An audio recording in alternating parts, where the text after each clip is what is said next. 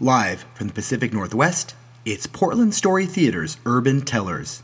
Real, true stories. May the narrative be with you.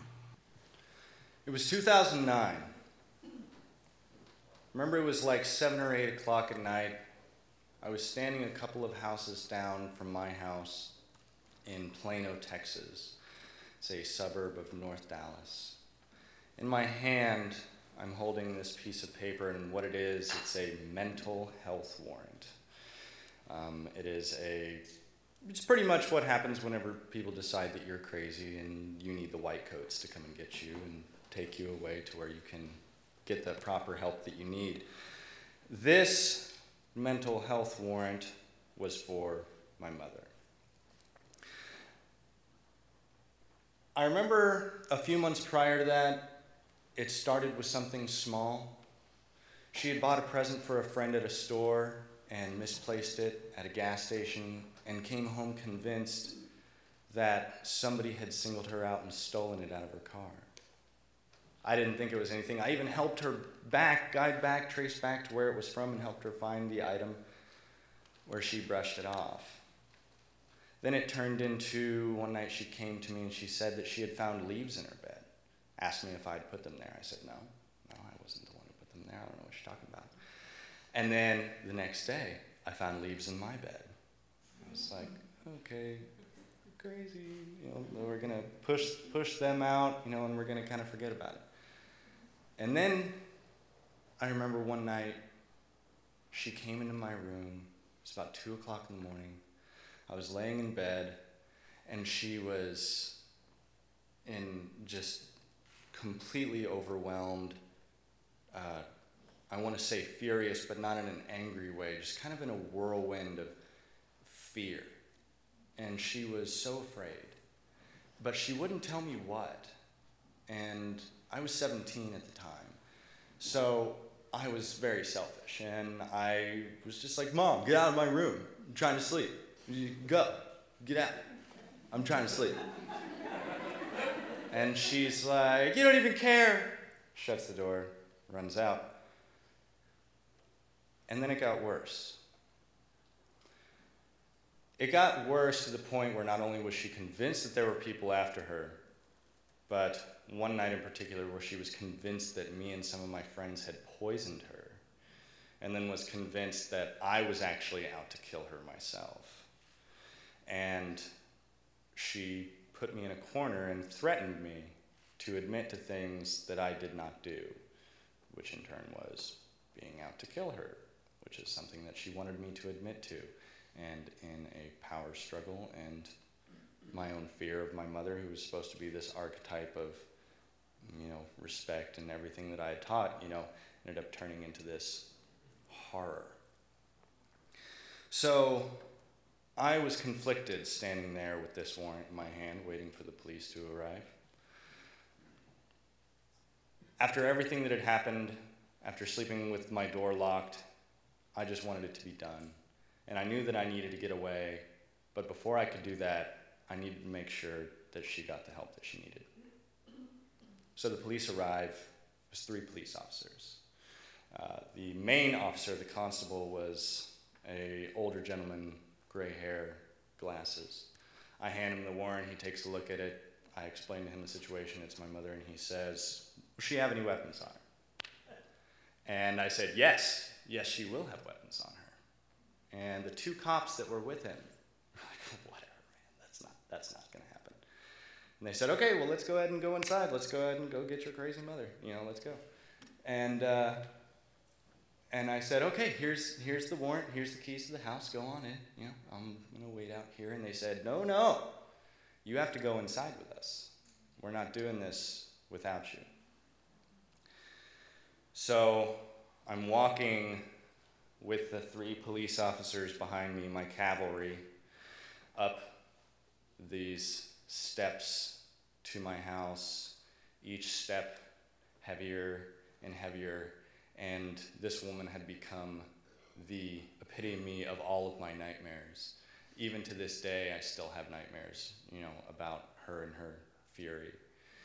We walk in, And I remember she's laying on the floor in front of the entertainment center reading the Bible.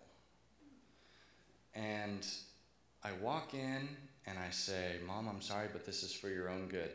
3 police officers come in. They say, "Miss Routh, we have a warrant here to take you in. You need to come with us." And my mother starts to get up off the ground, and the police officer, the constable, he says, "Oh, wait. And he reaches down and he pulls out a kitchen knife about that long. She had been concealing it underneath her hip there while she was reading the Bible. He picked it up and he said, "What are you going to do with this?" And he set it on the entertainment center next to the TV, and the 2 other police officers who had joked about it before both looked at me. They get her up, they put her in handcuffs, and they're getting ready to walk her out the door. Me and my mom are arguing back and forth. And she goes, "I have a warrant for him." Shit. This is not good. Before, I had told you that my mother had threatened me to admit to things that I had not done. The warrant that she spoke of was the instrument of said threatening. The rule was, if I didn't admit to it, I was going to get put away. So I'm free the fuck out now. I'm sitting there and the cops they don't know who or what is going on at this point. All they know is that there's a son and a mother, and they've both got mental health warrants for each other, and they're both claiming that the other one is crazy, and they don't know what to do. And I didn't know what to do. I felt powerless. My mom tells them that it's in her purse. They bring her purse out. They start to try to dig through it while she's there in handcuffs. She ends up getting frustrated when they can't find it and reaches down while in handcuffs and grabs it out of her purse with her teeth and brings it out. And I think at that moment when the constable saw that, I think he saw who the real crazy one was, just by like the amount of desperation she was grabbing for that warrant. The police officer looks over the warrant and looks at my mother, looks back at me, and he says, "Miss Routh, this warrant is incomplete." And my mother goes, "So does that mean he just beat me to the punch?" She goes, "The other half of the warrant, my boss Amy has the other half of the warrant. I gave it to her in case anything happened to me. She could put it with mine and they could know that it was him who did it." And that was it. Police officers had heard enough. And I saw a lot more than I wanted to. They take her out the door. Me and my mother have a very brief back and forth at that moment. And I try to follow them out as they're going out the front door. And I try to follow, and the main police officer puts his hand out, like, "Stop." And he just had this look like, what the fuck is going on? You know? Why are you even in this mess? And I could see it behind his eyes. And I didn't have the answers for him. And he asked me if I had somewhere safe to go. And I told him I did. And they shut the door.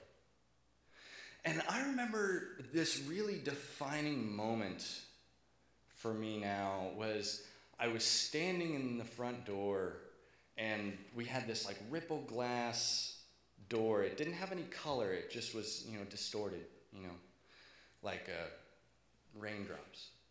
And I could see the flashing red and blue and white lights. And I saw their shadows disappear down the drive, and I saw their lights fade out. And I don't know how long I stood there before I realized that I needed to get the fuck out as quickly as I could. I grabbed a bag, and of what little items that I actually had, because we were actually very poor.